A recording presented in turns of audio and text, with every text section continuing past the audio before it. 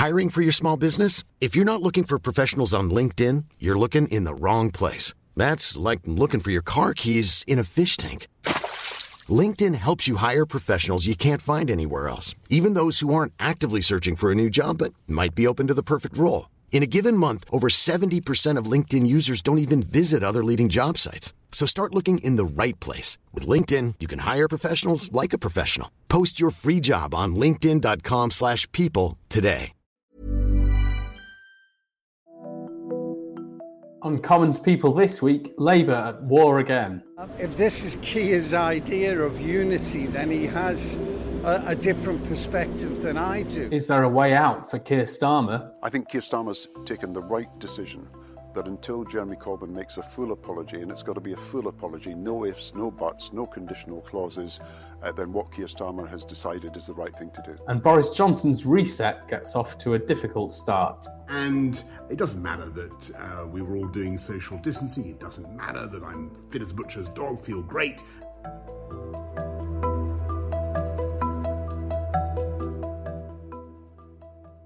Hello and welcome to Commons People. I'm Arj Singh and joining me this week is Paul Waugh. Hi Arj.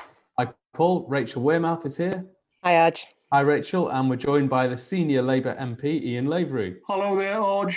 How are you doing? Very well, thanks. How are you? Good. Good. Well, I'm saying good. Under the political circumstances, I think I'm just holding my head above the water. Well, yes, Keir Starmer's honeymoon was well and truly over this week as Labour erupted into civil war over Jeremy Corbyn's status in the party.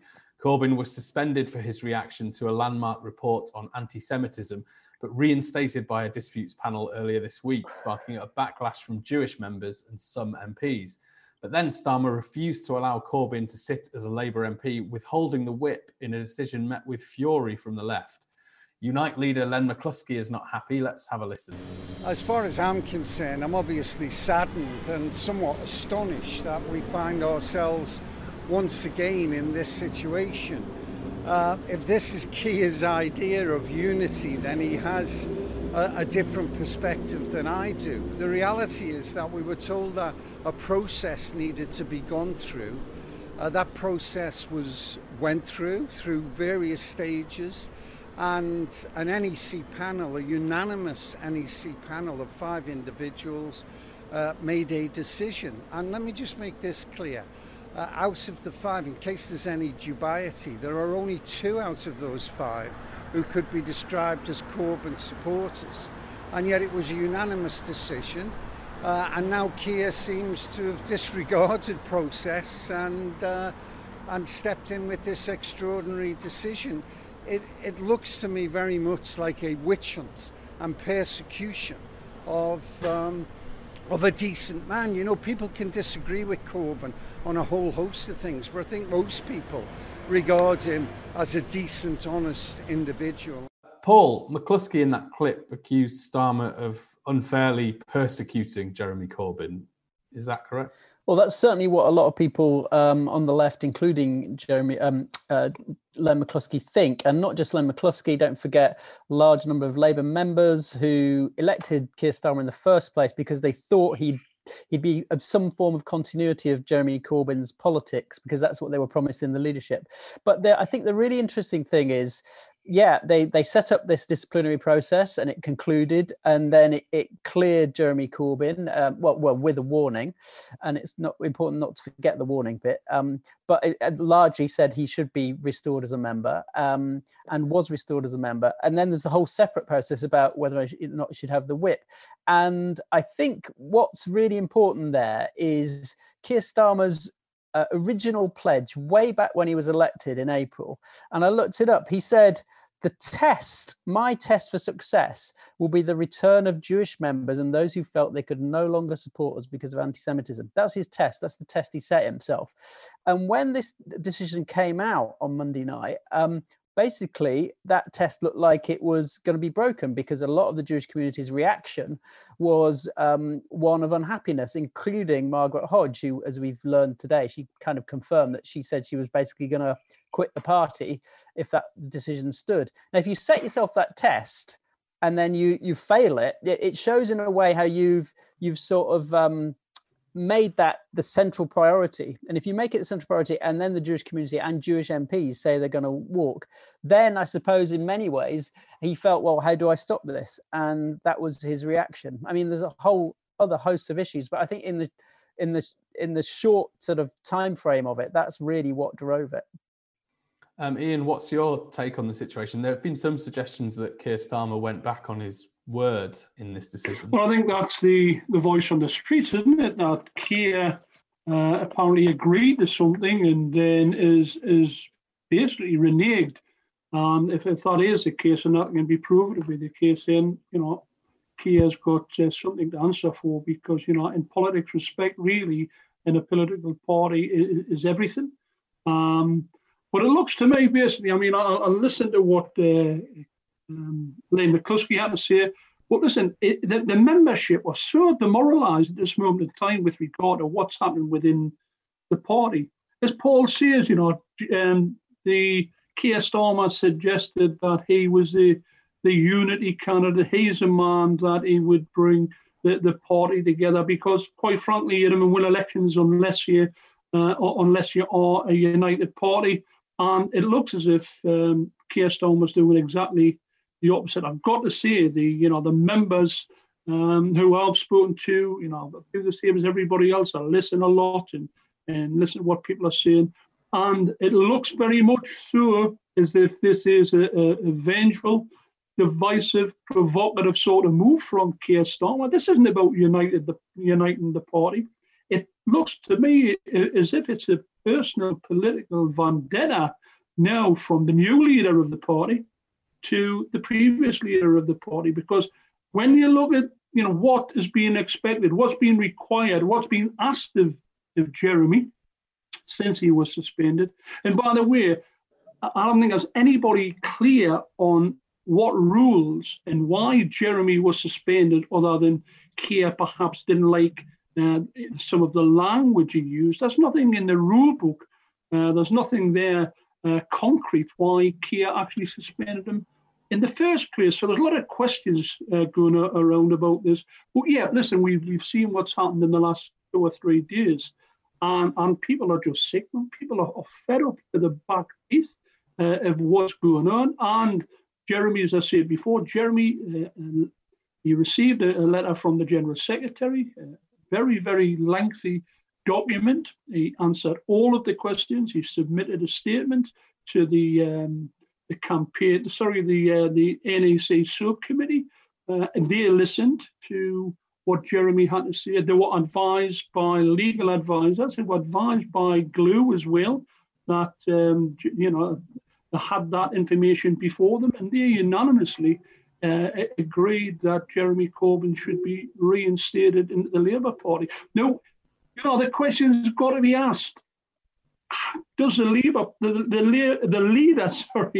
the Labour Party actually have the power, or indeed should he have the power to overrule a committee of the National Executive Committee, a subcommittee of that, who it was 5 people who were selected by the General Secretary under his remit.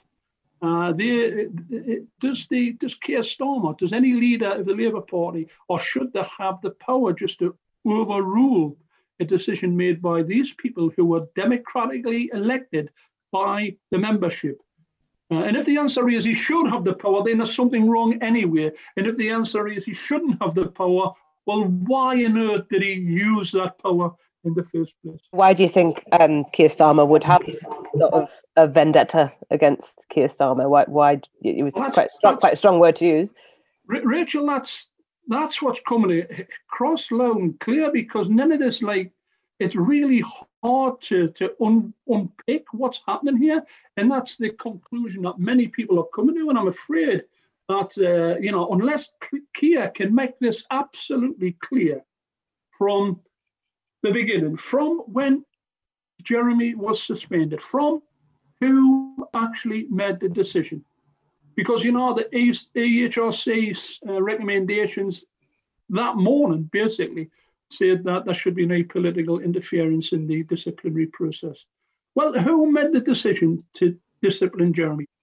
and as a consequence of that, who made the decision that Keir has got the overriding powers to overrule a National Executive Committee? I mean, listen, I'm not being melodramatic, but that's a little bit like a tin pot dictatorship to me.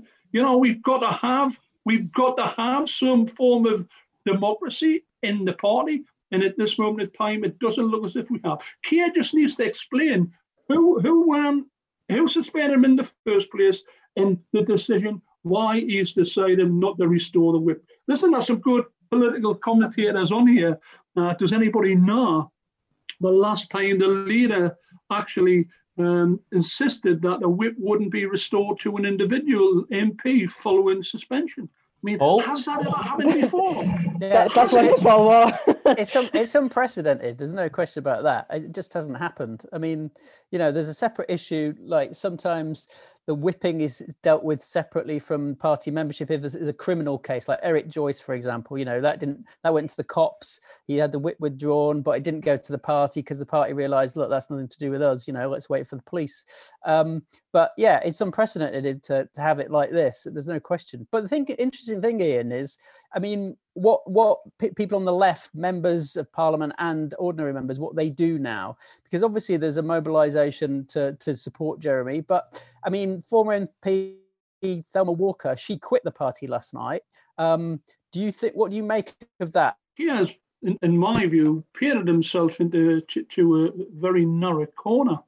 You know, he said, I think he left a little bit of wriggle room by saying that he would continually review the position, and that's the right thing to do, I think.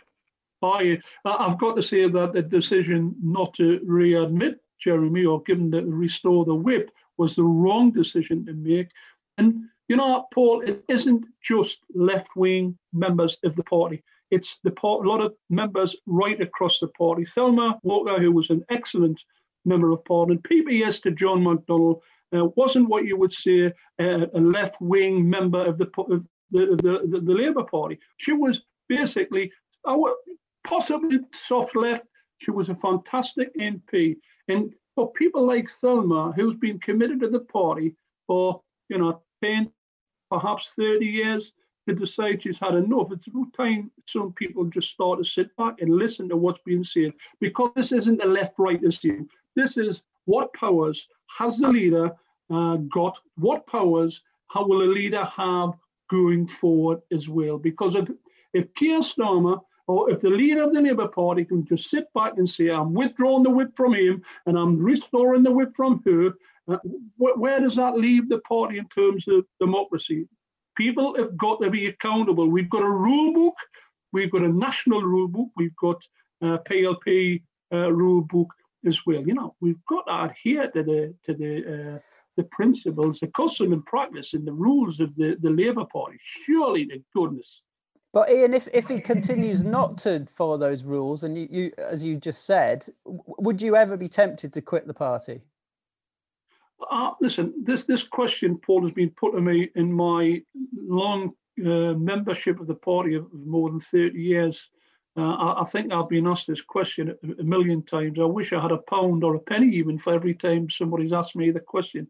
I'm of the firm belief that the Labour Party, you know, was founded by working people in the early end of the 1900s to give a voice to ordinary people in the Commons. The issues that were raised then at the time, you know, health, inequalities, education, housing, wages, terms and conditions, are still very relevant today as they were all those years ago. So this is my party.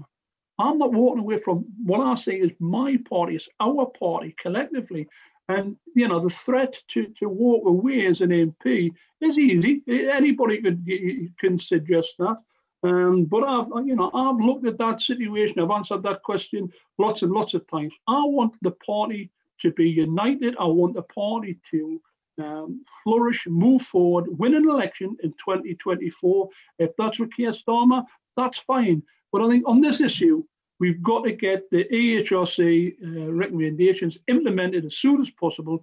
Get rid of the anti-racism, get rid of anti-Semitism, get rid of the horrific situation that we have all experienced in the party over the past few years, because, the country is on its knees. The country, we have the death rate. Yesterday, 500 and odd people died. We've got 64,000 people now died as a result of COVID. Things are getting worse. We've got the biggest downturn in the economy for like generations. And we're losing jobs hand over fist. We just seen the huge rise this morning in youth unemployment. The country's on its knees. And what we need to do, we need to be fighting the Conservatives, not each other. We're not the enemy of each other. We should be holding Boris Johnson and the Tories, holding them to account for the absolutely disastrous situation this country's in. You know what, Paul? What we're talking about, having some sort of recess to COVID at Christmas. I mean, it's ludicrous. When you think of the consequences that might bring, it might mean that basically we're scheduling the death of people in this country. That can't be the case, man. It really should be. So we've got lots of issues we need to be fighting on. Lots of fronts we need to be fighting on. Let we get onto the political agenda. Let us start discussing the real issues facing the country at large, the people in the communities up and down this country who are suffering greatly, whether it's unemployment, whether it's the natural well-being. That's what we've got to do, instead of trying to persecute individuals within the party. Yeah, okay. Ian, we'll come on to talking to COVID in a bit, but Rachel, you wanted to come in there. Yeah, I was just going to say, it was sort of, if you look at it from Keir Starmer's point of view, going back to the Labour stuff, he's sort of new leader of the party, his new tagline is new leadership. And as Paul says, he's sort of set himself this test as whether or not Jewish members would go back into the party. Do you think it would help the situation at all at this point for Jeremy Corbyn to offer some kind of apology just to get the thing moving? Well, listen, this shouldn't really. It's not about picking sides, Rachel. It's about unity, and it's about securing the future of the party. And it's not. But do you think it will be helpful? Well, but it's not. It's not about appeasing one part of the party and not the other. This is a serious issue. What Jeremy Corbyn is doing, right? Jeremy has he's adhered to every request that he's had from the General Secretary of the party. He's submitted his written answers to the panel. He's also had a written statement to the panel. This panel, these were selected by the General Secretary. These were people who, they are people who were elected by the membership of the party, and these had legal advice from the party legal advisors. These are the people who had the advice in front of them and they're determined that Jeremy should be reinstated to the party. I think that's enough. Jeremy has said a million times, he's explained his position a million times. So we've got to get, the way to move forward really is to care to accept the ruling of that National Executive Subcommittee. Ian, you said something interesting there. You said, you want to focus on tackling the Tories, and obviously shift the debate onto what's happening in the country. And I get that. But you said something interesting. You said, if Keir Starmer is leader in the next election, do you think he will be? Well, I hope that Keir can unify the party. I've got to say the first few months of his leadership would suggest that that's not his intention. Unless he proves otherwise, of course. So Keir is in the leader. Obviously he should be in pole position to lead the party in the next election. But there's a lot hinging on how Keir reacts, not just to this, but how Keir performs on behalf of the party. And there is a lot of concern, I've got to say, and that's early days. There's a lot of concern about the fact that, earlier on that the party, in relation to COVID in particular, Keir would suggest that, we support the government in this, we support the government in this, we support the government in this, we support the government in this. And then there's the issues of the abstention policy on the Cheese Bill, on the overseas territories bill. There is a lot of concern, genuine concern in the party about the direction the party might be taking. And Keir's basically, I would think, like any leader, the first year will determine the future for a leader. But what we've got to do, we've got to take Keir to his word. He came out, he said he was a unifying candidate. He also came out with a 10-point plan, which I thought was really good.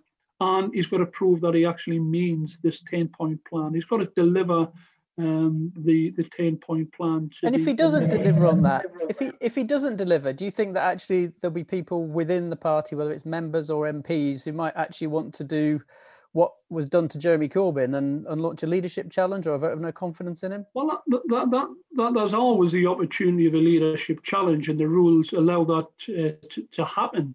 And it just depends on how Keir's leadership develops. I've got to say, I'm very disappointed in it at this moment of time, and it's not a left-right issue. Keir Starmer is a very genuine, decent fellow, individual, but it's a direction and what's coming from him. He's caused absolute mayhem in the party since his leadership. The membership, both left, right, and in the middle, are wondering what on earth's going on with the Labour Party at this moment of time. Instead of keep talking to ourselves and attacking ourselves, why should that be the case? Why should the Labour Party new messaging it's not even under, it's just new leadership? I mean, new leadership basically is a message telling the rest of the country that Jeremy Corbyn's gone. Why should it not be the message and not be something like, what the party actually stand for the many, not the few? That was fantastic. But everything seems at this moment in time as if there's a political provocation from the leader's office. I wish that wasn't the case, and I'm really disappointed I have to say that.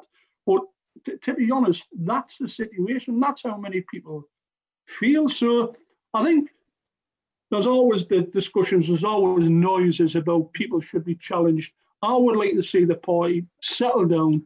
I'd like the party to be unified, and I'd like to move on and hold the government's feet to account for the disastrous situation that many people feel themselves in this country at this moment in time. And it's not likely to get better in the very near future neither, mate. Well, yeah, as you say there, Ian, while Labour descended into infighting, Boris Johnson was attempting to reset his premiership following the departure of Dominic Cummings from Downing Street. It got off to a pretty rocky start after the Prime Minister was forced to isolate, having come into contact with a Tory MP who tested positive for COVID. But we did have some announcements on climate change and defence spending, while new Press Secretary Allegra Stratton has called a truce in Number 10's war with the media. Thoughts are now turning back towards COVID, England's lockdown, and what kind of Christmas we all might have. Let's just have a listen to Public Health England's Susan Hopkins on the tiered local restrictions, which should be coming back in from December 2nd. The tiering of the country has had a different effect in each area. Tier 3, and especially Tier 3 plus in the north, has had an effect in reducing the numbers of cases in the northwest, and we can see the northwest declining number of cases now. Tier 2 seems to hold in some areas and not so well in others, and so really it depends on how fast transmission's occurring and how well the individuals in the population are taking that advice in. We see very little effect from Tier 1, and I think when we look at what tiers may be there in the future, we will have to think about strengthening them in order to get us through the winter months until the vaccine's available for everyone. Paul, Johnson has been forced into isolation despite bursting with antibodies, in his own words, but has the reset worked so far? Well, the big problem is for any government that's been in power for a while, and Gordon Brown had this problem, how do you renew yourself in office? How do you, revive yourself? And they often the problem with Gordon Brown was he did a lot of what seemed to be relaunches and they didn't really work. And with Boris Johnson, we're seeing another relaunch. It's just it's supposed to be you know, people say there's a new tone, and that's important. Tone's important, but ultimately it's about the substance of what a government's about. Boris Johnson's got this phrase, hasn't he, which is the blessed sponge of amnesia he uses. He hopes that the people will, and his party will forget the fact that he's been actually, and his party been in power since 2010, and somehow he's like the opposition leader. He's the Jeremy Corbyn. He's come into power and he's going to shake it up. That's what helped him win in 2019. Let's be honest, in lots of areas in the northeast, the northwest, it was that idea that he was something different, and that he was going to follow through on Brexit, and you know, he was going to shake things up a bit. The problem is, we've seen since he's actually been in power that actually, you know, it is about substance. It's not about tone. And what has he got to show for it on substance? On COVID, there's lots of failures. Lots of other areas, there's lots of failures on inequality, you name it. And I think this is the danger that we all keep thinking by talking about Cummings and Kane and these advisors. It was as if somehow Johnson is an innocent bystander and this is all happening around him. When, to be honest, he's not a bystander. He's the guy who's in charge of them. Yeah, absolutely. Ian, you kind of mentioned the government's prospective approach to coronavirus and Christmas earlier. Are you worried about what might happen? And do you think lockdown should be lifted on December the 2nd? And what do you think should happen over Christmas? Well, you know what, I'm really concerned about. I've got the figures here just for where I'm sitting here in the northeast. And although the figures are masked because Northumberland, where I am, is southeast Northumberland, it's the densely populated area of Northumberland. Where I'm actually sitting, the rate for CV19 is 835 to 100,000. It's frightening. We've had restrictive measures in place for quite some time now. We were on tier 2. It didn't seem to work. It's been increasing since we were introduced and put into tier 2. And now we, like everywhere else, we've been under this so-called national lockdown. This isn't a national lockdown. However, we've got to be honest with each other. This isn't a national lockdown. And you just need to get on any high street to see that people aren't accepting that this is a lockdown. You know, we've got people roaming around without masks on. We've got people up and down the country ignoring the fact that they should only be leaving the house for under restrictive measures.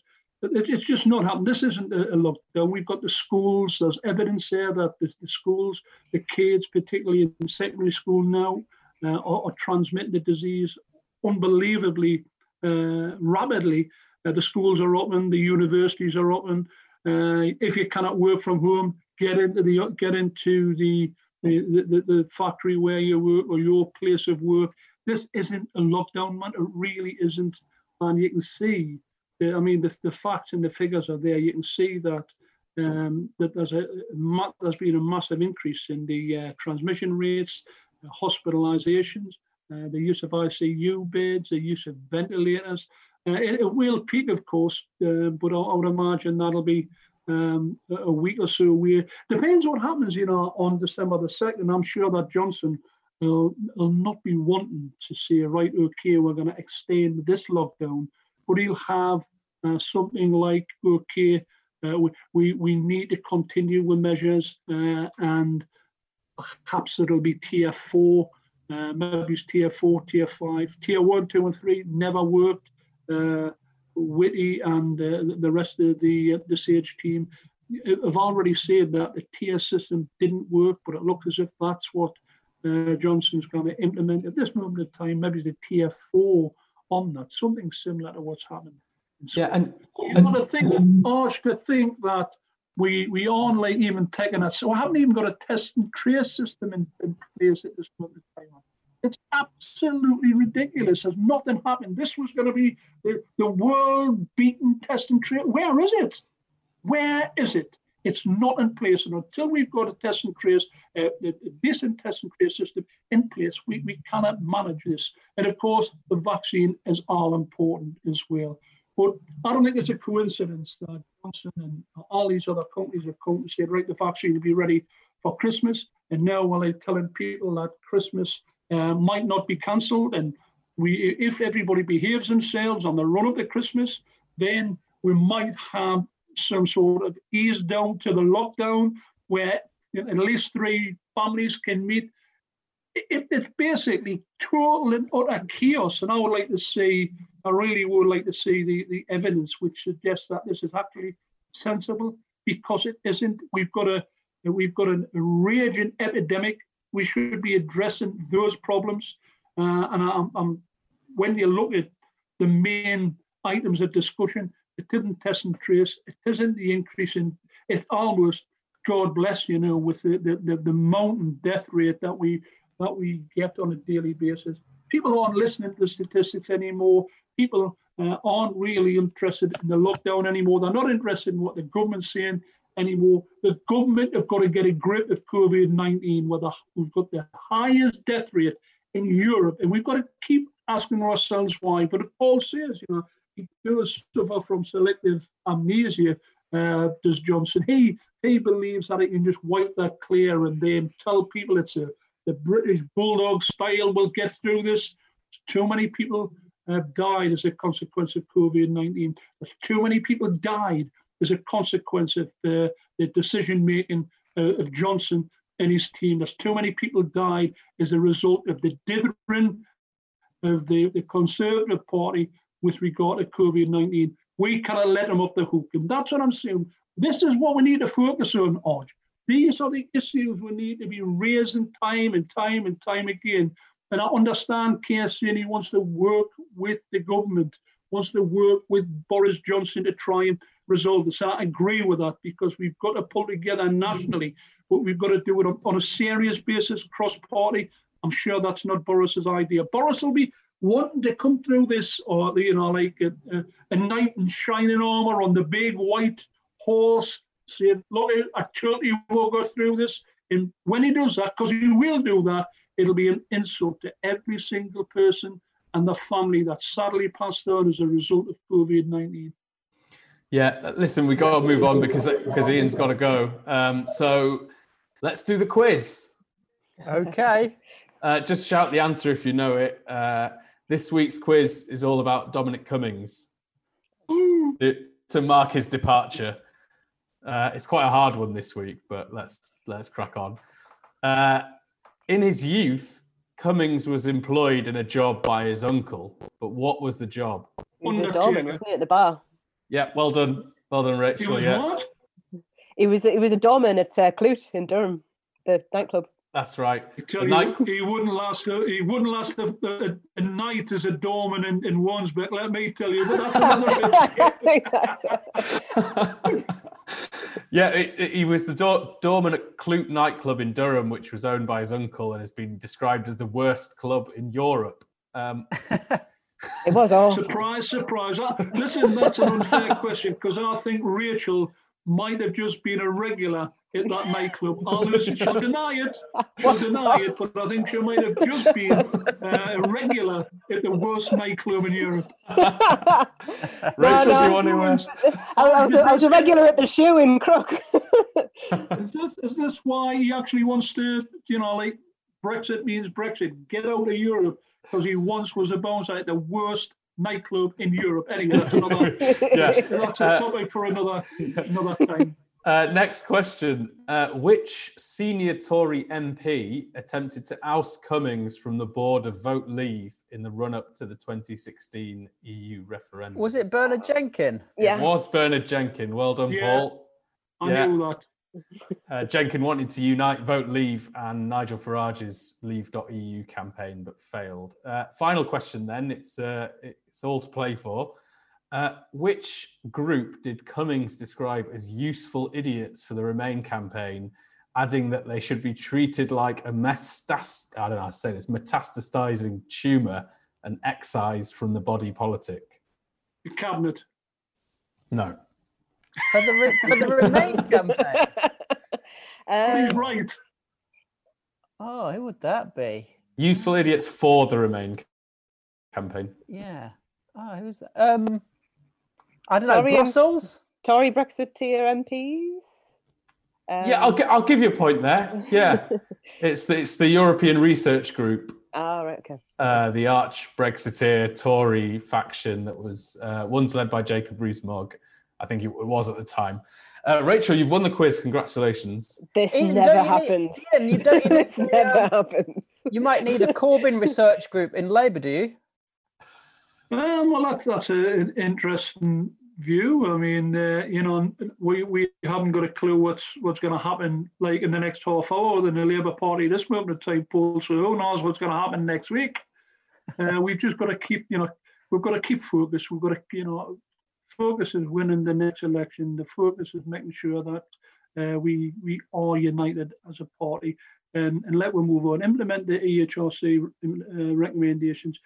Draw a line under this, and hopefully that the Jewish communities understand that they are most welcome in the Labour Party, and we want to see everyone feeling as if it's a party that welcomes them. Let we move on. Let we start tackling the real issues facing the country in terms of COVID-19 and the economy and jobs. Unfortunately, that's all we have time for this week. Thank you to my guests for joining me, and make sure you subscribe to Commons People on all the usual channels, and please be sure to leave a review and get your daily dose of what's happening in Westminster by subscribing to the Warzone newsletter at bit.ly/the-war-zone. We'll just leave you with an incredible attempt at spin from White House Press Secretary Kayleigh McEnany. Are you prepared to say that the President Trump will definitely attend the inauguration? Again, that's many steps away here. We're talking January, and President Trump believes he will be President Trump, have a second term, and litigation is the first step, many steps away from that. It would look pretty bad if he did not attend the inauguration. It would look like sour grapes, wouldn't it? I think the president will attend his own inauguration. He would have to be there, in fact.